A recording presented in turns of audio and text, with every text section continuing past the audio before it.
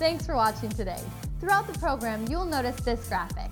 It's there so you know that we'd love to pray with you. You can give us a call or go online. Also, this is a great way to keep in touch with us. Today we are starting a new series called Pray First, where we will find out the importance of prayer and fasting. Plus, see what happens when you pray and God puts His hand on the things happening in your life. In today's message, the seventh hand. How many of you want 2017 to be the best year of your life? All right. Well, that's what we're going to talk about. All right. Now, Jesus said this. He said, but seek first the kingdom of God, and all of these things, all those things that you're wanting and desiring, will be added unto you. If we make this year your best year spiritually, it will be the best year of your life. So what we're going to do as a church is we're going to have 21 days of prayer and fasting. Now, I know when we start to talk about fasting, a lot of people, they put up a wall. I just want to take that wall down for a moment, all right?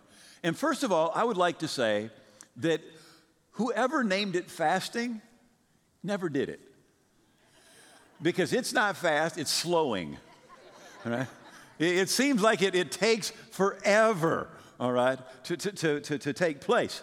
But Jesus actually said in his Sermon on the Mount, he said, when you fast. And later with the disciples, he said, when I'm not here, he said, my disciples. Now, he's not talking about those 12. He's talking about his followers. He said, they will fast. In fact, for the first 1,500 years of Christianity, Christians were expected, and most Christians did, fast every Tuesday and every Thursday for 1,500 years. Just a couple hundred years ago, when John Wesley really began what we call today the Methodist Church, you could not be an ordained Methodist minister unless you signed a covenant that you would fast every Tuesday and every Thursday. And over the last 500 years, it's just diminished to where today you look at most Christians and they have never fasted in their life. But let me just give you a few things about fasting. Now, Jesus not only gave us a great example, when Jesus began something new, when he was going to begin his ministry, the Bible says that he went into the desert and he fasted for 40 days. Now it says, then Jesus, being full of the Holy Spirit, right, he returned from the Jordan, was led by the Spirit into the wilderness, and he fasted for 40 days. Now, he's filled with the Spirit. After the end of those 40 days, all right, of fasting, it says he returned in the power of the Spirit. He went in full of the Spirit. But after those 40 days of fasting, it says he came back in the power of the Spirit. In Acts chapter 13, he's talking about the church at Antioch, and it says that there were certain prophets and teachers. The list begins with Barnabas. It ends with Saul. It says, as they ministered to the Lord and fasted, the Holy Spirit said, separate unto me Barnabas and Paul to the work to which I've called them.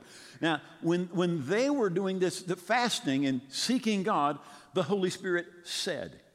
It says in Isaiah 58, and by this, Isaiah 58 is the entire chapter that's in the Bible that's dedicated to the subject of fasting. And this is what it says. It says, you will receive guidance continually. Guidance continually. You know, when you're going to make a big decision, it's a good idea to really seek God and to fast and pray. Now, let me just say this. Fasting and praying go together, right?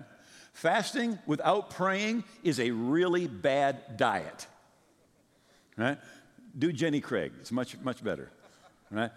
If you're just thinking, well, this I'm just going to not eat. No, that's not it. It's fasting and praying. It's seeking God. They were ministering to the Lord and fasting, right? In Joel, it says, God is speaking. He says, turn to me with all your heart with fasting. Now, the Bible tells us in Psalms 35, David is the Psalm of David, and he says, I will humble myself with fasting. Now, we all know the Bible says, humble yourself before the Lord, and he will exalt you in due time. Now, how do you humble yourself? Do you go, humble, humble, humble, humble, humble? Is that how you humble yourself? No, David said, I will humble myself with fasting. One of the ways that we humble ourselves before the Lord, in fact, the main way, is to be with fasting. Now, when Jesus is up on the Mount of Transfiguration, he has 3 of his disciples, Peter, James, and John, with him. The other 9 are left down at the bottom of the mountain. There's a multitude there, and a man comes, and he has an epileptic son, and he says to the disciples, please, pray for and deliver my son. And they try, and they are not able. Jesus comes down, delivers the boy, and then the disciples come to Jesus, and they say, why couldn't we cast him out? And Jesus said, this kind can come out only by prayer and fasting. By prayer and fasting. There are blessings that we will not receive without prayer and fasting. There's breakthroughs, there's deliverance, there's healing, that the only way it comes is prayer and fasting. When it talks about the rewards of fasting in Isaiah 58, listen to this. He says, isn't this the fast I've chosen? To loose the bonds of wickedness. Somebody's got habits, addictions, and they need those things broken off their life. The Bible says what fasting does is it breaks those bonds. It undoes heavy burdens. It lets the oppressed go free and breaks every yoke. Now, Jesus, again, as he's talking about fasting in the Sermon on the Mount, he said, you don't want to appear to men to be fasting, but to your Father who is in secret, that your Father who sees in secret will reward you openly. Now notice that when you fast, there are rewards that God says are going to take place. Right?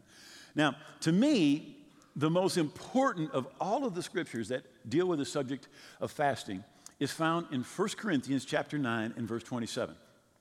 And here the Apostle Paul is writing, and he says, I discipline my body, and I bring it into subjection. Now, notice what Paul calls your body. He calls it it. A lot of people, you think you're a body, but you're not. Your body is it. Your body is the house that the real you lives in, right? We can call it your earth suit. As long as you have a body, you can stay here. You're going to go into outer space, you need a space suit. You're going to stay on earth, you need an earth suit, all right? So I recommend you take good care of it, because once you wear it out, you're leaving. Right? And so what Paul calls it, he says, I, the real me, the spirit that lives on the inside, he said, I discipline my body. And I bring it, your body, the house you live in, into subjection. Least when I have preached to others, I myself could become disqualified. Some translations say, become a castaway. So Paul, he wrote almost half of the New Testament. He saw a vision of Jesus. He went to heaven and came back. And listen, Paul said, if I don't fast and take authority over my body is going to cause me to do How many of you know if you listen to your body, you are in trouble? Your body is crazy. You say, I'm a Christian. Yeah, but your body is heathen. You are a Christian spirit in a heathen body. All right? Paul is saying, if I listen to my body, he said, I would be in trouble. He said, I would be disqualified. So Paul, he had problems with his body. David was God's best man. He had problems with his. Solomon was God's wisest man. He had lots of problems with his. Samson was God's strongest man, and he had problems with his. Now, I just want to ask a simple question. How many of you think that just maybe you might have some problems with yours? All right. So what Paul is saying here is he's saying, now look, if you want to have your spirit strong so that it tells your body to shut up, all right? He said, what you need to do is you need to discipline that body, and the way that you do it is with fasting. Right? That's how you discipline your body, so that you're taking your spirit is taking dominion over your body. Now, when most Christians, when they think about sanctification, now the word sanctification means to be set apart, all right? But Christian sanctification is like two Siamese twins, right? We're to be set apart from the world, right? But we're to be set apart to good works. You know, the Bible says that you were saved to good works. Did you know that? And in Ephesians 2, verse 10, it says that God has prepared good works for you to do. And he's prepared paths for you to take ahead of time. So we're to be separated from sin, but we're to be sanctified to good works. Right? And we really tend to forget about this a lot, particularly today in modern Western Christianity. So Isaiah 58, that fasting chapter that most Christians avoid forever, all right? This is what it says when it talks about what are you to do when you fast. It says, is it not to share your bread with the hungry, and that you bring into your house the poor who are outcast, when you see the naked to cover them, and not to hide yourself from your own flesh? So while you're fasting, God's working on you. And he wants you purposefully to do something for the less fortunate, for the poor, for the destitute. Get your eyes off yourself. And then the last part of that verse, I didn't catch it for a long time. The last part of that verse threw me, and it says, and don't hide yourself from your own flesh. And I'm like, does that mean like stand in front of the mirror? I mean, what does that mean, right? Okay, this is what it means. How many have ever been to a family reunion and there was somebody there that you wish wasn't there? That's the one. It's saying, now look, you make sure that in your family, in your close relationships, that there is nobody that you are resenting, that you're holding something against, that you have unforgiveness in your heart against that person. He says, God's saying, you go to that person and you reconcile with that person. You make it right as much as it depends on you. You do everything that you can. See, when we're fasting and we're seeking God, God starts to work on our heart and make sure that our heart is in the right place. Now, here's the thing. When you're not satisfying your flesh, by the way, the number one thing your flesh wants is food. And you're telling your flesh, be quiet. Here's what happens. Your spirit just begins to rise up and you hear God better. Right? You begin to hear that voice of God that you thought God hadn't been talking, but he's been talking, but you've just been too busy and you've been too full to hear. Right? So, Jesus said that every Christian, every disciple of his, is supposed to have a time of fasting. Right? Now, it talks about this in Isaiah 58 and in many other places, but it says, isn't this the day that I have chosen? A normal fast was from right before sunset, they would have a meal, and they would not eat until the next day after sunset. It was a 24-hour period, right? That was a normal fast. And during that time, they wouldn't eat food.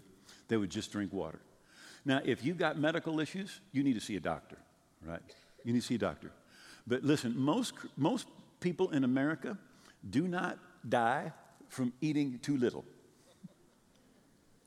We tend to die from eating too much, all right? So a normal fast is a 24-hour period of time. Now, here's what we're asking everybody to do. We're asking everybody to do something. Now, maybe you could do a day a week. Maybe you can skip a meal several times. Or you can do what is often referred to, it comes from the Bible, as a Daniel fast. Now, in Daniel chapter 10, Daniel is praying, and he says, this is what I did for 21 days. He said, I ate no pleasant bread, no wine, no meat. Right? So he had no sweets, no bread, no meat for 21 days. He took certain things out of his diet, just drank water. So you're taking certain things out of your diet, and you're taking time and you're seeking God. You're taking some of your finances and you're sowing it to help people that are destitute, people that are hungry, people that are in need that you know about. And what Jesus said, he says, your Father in heaven, he will reward you. Now, because this is prayer and fasting, I want to talk to you for a few moments about the prayer portion. Now, knowledge, in fact, it says in the book of Daniel that in the last days, knowledge will greatly increase. And it really is greatly increasing. Right? So we've got all sorts of knowledge.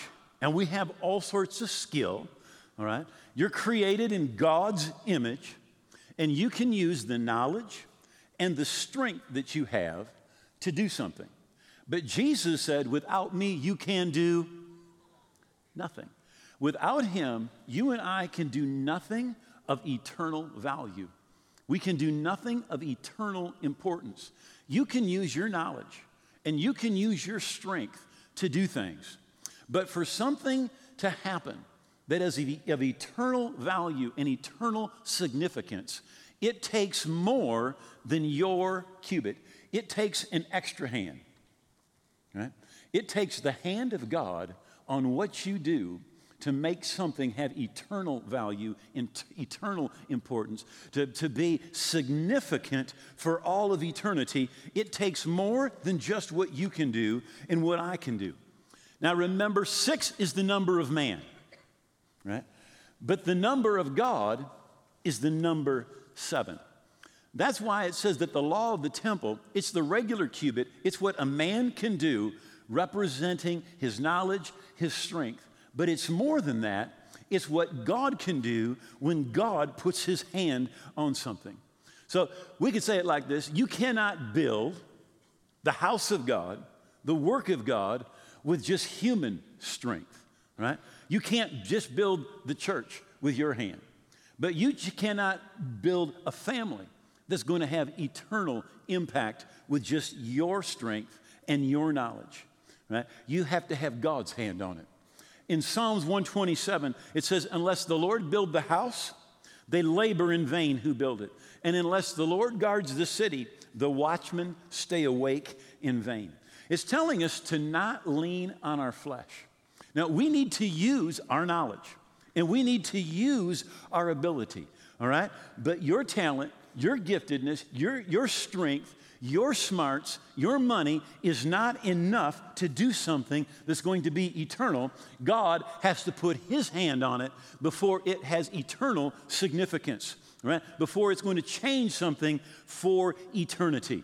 So your work, your effort, your endeavors, plus God's hand. You need the 7th hand to raise teenagers in the 21st century.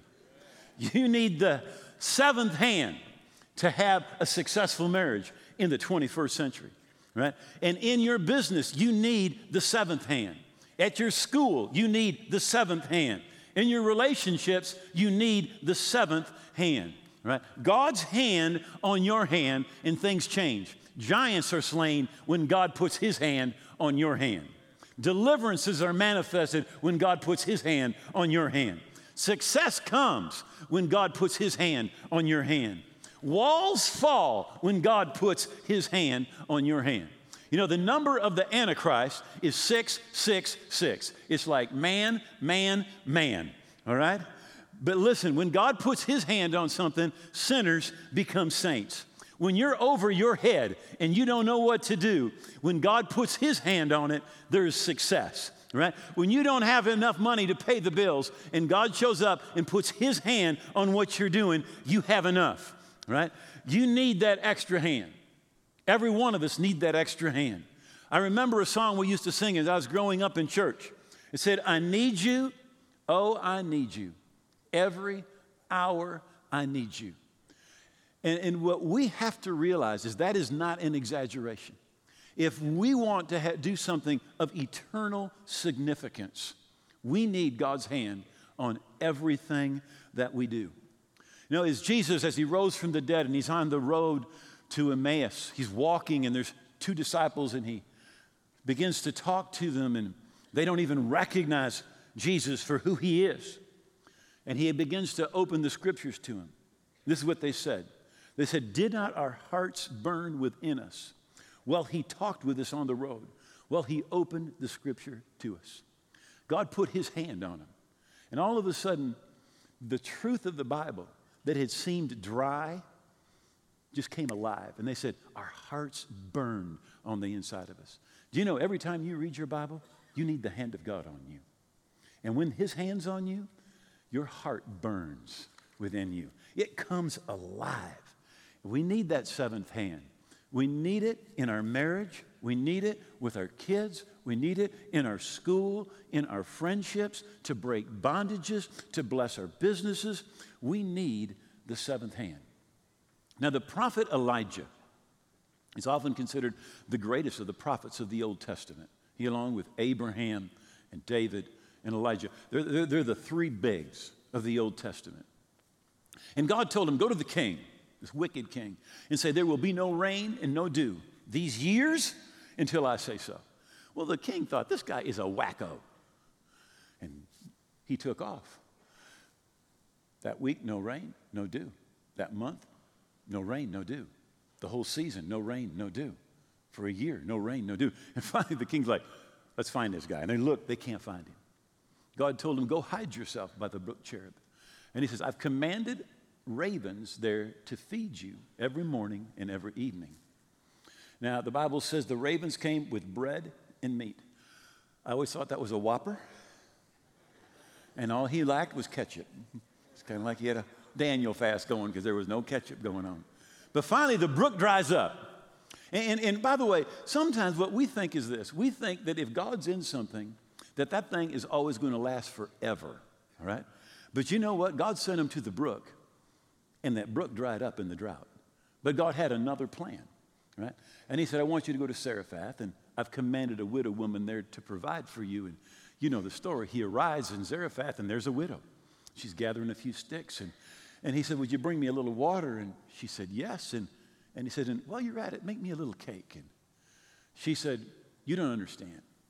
She says, I'm gathering a couple of sticks, and I've got a little bit of oil and a little bit of flour in a bin. He says, I'm going to make a little cake for myself and a little cake for my son, and we are going to eat them, and we're going to die. And he said, fear not. Go, make me that little cake and bring it here, and I'll eat it first. Now, by the way, if an investigative reporter had been there, that prophet would have been smeared from one end of the country to the next, all right? But the Bible says she went and did according to the word of the Lord. And she ate, her son ate, and the prophet ate. And that flour never ceased to be in the bin. And that cruse of oil just kept on pouring until the Lord sent rain on the earth. But the day finally came, God said, go show yourself to the king. And so he shows himself to the king, and he said, we need to have a contest. Bring all the people to Mount Carmel. Bring all the prophets of Baal to Mount Carmel. They make an altar, put a sacrifice on it, and they pray and ask Baal for fire. And I will make an altar, put a sacrifice on it, and I'll ask God for fire. And the God who answers by fire, he's the Lord. So they have the contest. Baal never shows up. Elijah prays, fire falls from heaven. They take the 450 prophets of Baal, they kill them. And the prophet goes up on the top of the mountain. Now, there hasn't been rain or dew in 3.5 years. And he told Ahab, he said, you better get ready to go. Get ready in your chariot. And it says that what he did is he went up on the top of Mount Carmel. We're going to be in this very spot in about 2 months. And he cast himself down on the earth, and he put his face between his knees. And he said to his servant, go up and look towards the sea. So he went up to the top of the hill, the mountain, and he looked. There was nothing. And the prophet said, go again 7 times. And it came to pass at the 7th time that he said, behold, there arises a little cloud out of the sea, like a man's hand. And he said, go up, say to Ahab, prepare your chariot, and get down, that the rain stop you not. And the Bible says, in the meantime, the sky turns black. There's thunder, there's lightning, there's rain that pours and pours and pours and pours. But here's what he did. He climbed up on the top of that mountain, and he prayed 7 times until he saw a cloud that looked like the man's hand coming out. Let me tell you something. If you will pray, and you will keep praying, and you will keep praying, and you will keep praying, the 7th hand will show up. The hand that you need for your family, for your teenagers, for your marriage, for your business. You know, the hand that you need to break that hopelessness and that depression and that addiction.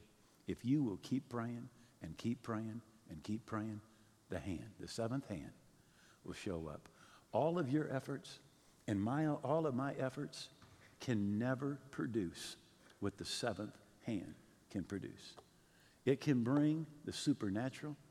It can change natural things by the supernatural. It can take addictions that you've had in your life for decades and break them just like that. And I want to encourage every one of us, do something, right? Do something during this 21 days of prayer and fasting. For some of you, it might be, well, I'm going to fast one day a week. For some of you, it's going to be, I'll do a meal twice a week. For some of you, you'll say, I'm going to do that Daniel fast thing. I'm going to not eat meat and sugar and coffee, and I'm going to seek God. Remember, it's not just what you're not doing, it's what you're doing, right?